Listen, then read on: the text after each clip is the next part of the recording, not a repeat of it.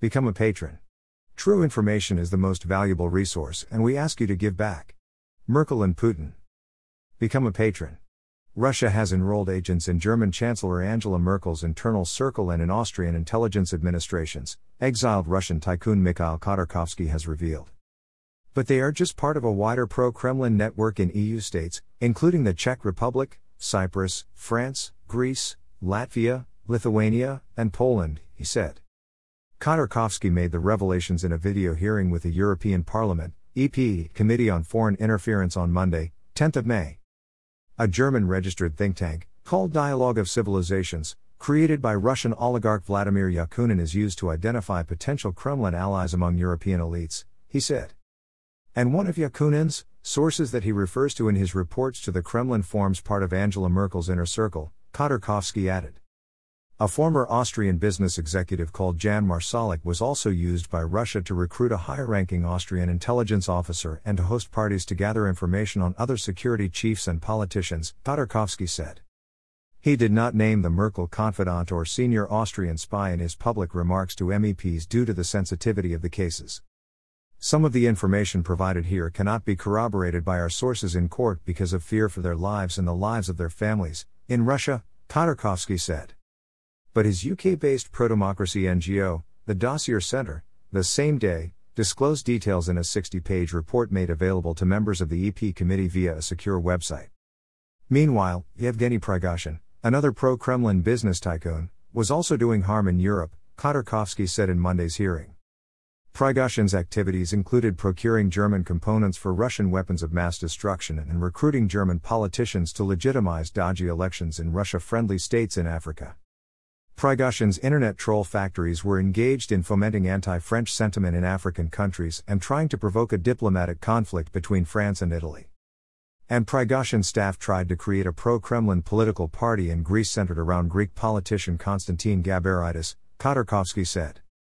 He named and shamed two far-right French politicians, Thierry Mariani, an MEP, and Aymeric Choprade, a former MEP, as Kremlin stooges. Choprade, for instance, helped introduce French politicians to Kremlin contacts and even offered ghost-writing services to Yakunin, Khodorkovsky said. Russia's network in the Czech Republic included high-ranking Czech government officials, as well as communist MP Zdeněk Ondráček, Khodorkovsky noted.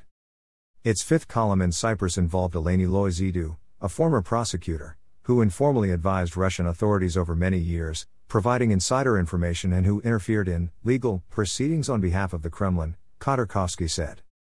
A former Polish MP, Mateusz Piskorski, was also tasked by a Kremlin-linked PR firm with finding loyal European politicians, whom he invited to Kremlin-sponsored events, Khodorkovsky said. In Lithuania, Kremlin spin doctors identified Vygaudas Uzakas, a former foreign minister and EU ambassador to Russia, as a friendly candidate for the Lithuanian presidency.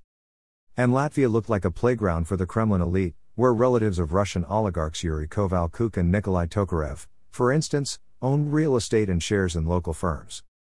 Tokarev and Kovalchuk were the main links in the financing scheme for Putin's palace, which was the subject of Navalny's film, Khodorkovsky noted, referring to Russian President Vladimir Putin and opposition activist Alexei Navalny, who recently exposed Putin's opulent private mansion on YouTube.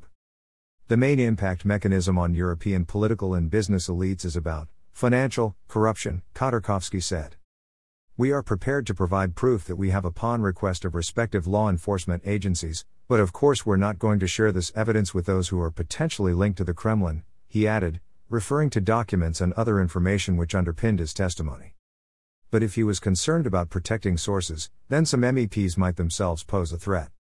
Mariani, whom Khodorkovsky named and shamed, is a member of the EP's Foreign Interference Committee and was meant to have privileged access to Khodorkovsky's 60-page dossier, for instance. And while the French MEP did not speak on Monday, a fellow French Euro-deputy from Mariani's Independence and Democracy Group, Jean-Lyn Lacapelle, intervened on his behalf. Khodorkovsky was accused of a string of assassinations and money laundering, and the EP should not have invited him to speak, Lacapelle said, parroting Russian propaganda. I'd like to present my apologies because I heard one of our colleagues attack you in a very vulgar and unfair way, French Liberal MEP Bernard Guetta told Khodorkovsky. The EU needs to clean its own house from hybrid Kremlin influence, dirty money, and corruption, Andreas Kubilius, a center-right Lithuanian MEP and former Prime Minister, also said, in more general remarks. If we want to promote democratic development in Russia, we need to clean our own house, he said. Get new recipes delivered to your inbox. Email address. Subscribe.